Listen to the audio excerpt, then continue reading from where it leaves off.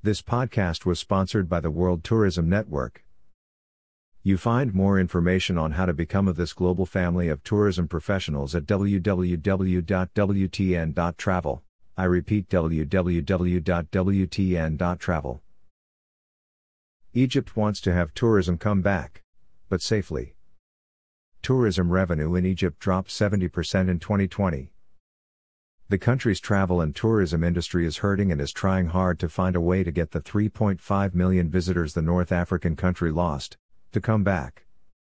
Tourism and Antiquities Minister Khaled El-Enani told a news agency that 15% of Egypt's national economy is dependent on tourism. New archaeological discoveries had been announced recently to revive visitor numbers and hope the delayed opening of the Grand Egyptian Museum next to the pyramids, expected later this year, will help the sector recover.